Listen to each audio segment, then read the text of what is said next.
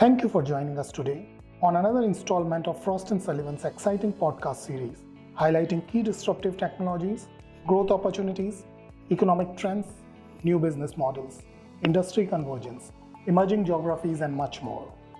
I am Manu Tiwari, Program Manager with the Industrial Research Team, and I'll be talking about the growth of tankless water heaters in India.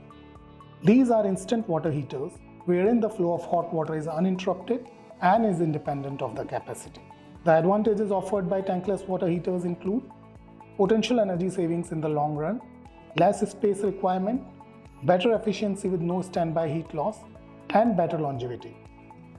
The major restraints for growth of tankless water heaters in India are: they are expensive in comparison to the water heaters with tank. They also require continuous flow of electricity, which may act as a restraint in regions which face power cuts. People often confuse tankless water heaters with instant water heaters, which is also a deterrent in the growth of the product segment. The market size of tankless water heaters for financial year 2018 in India was INR 15.6 crore. Backed by strong residential demand, they'll grow at a cumulative average growth rate of 51.7% during the next 5 years to reach INR 125 crore in financial year 2023. Though currently residential segment dominates, the demand will also arise from commercial segment, including high-value installations. There are 6 companies currently operating in this segment in India. Venus Home Appliances, having a strong brand image, stood as the market leader with almost 44% of the market share. Stiebel, a German company which offers tankless water heaters at a premium price range, is at the second position with 12% of total market share. Cascade Electro, a Coimbatore-based company offering low to mid price range products, occupy 9% of total market share.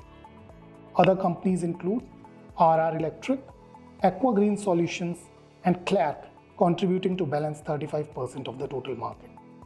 Moving on to the opportunities for this market, rise in furnished residential and commercial projects will create demand for energy efficient products, and hospitality is expected to see highest uptake in commercial segment.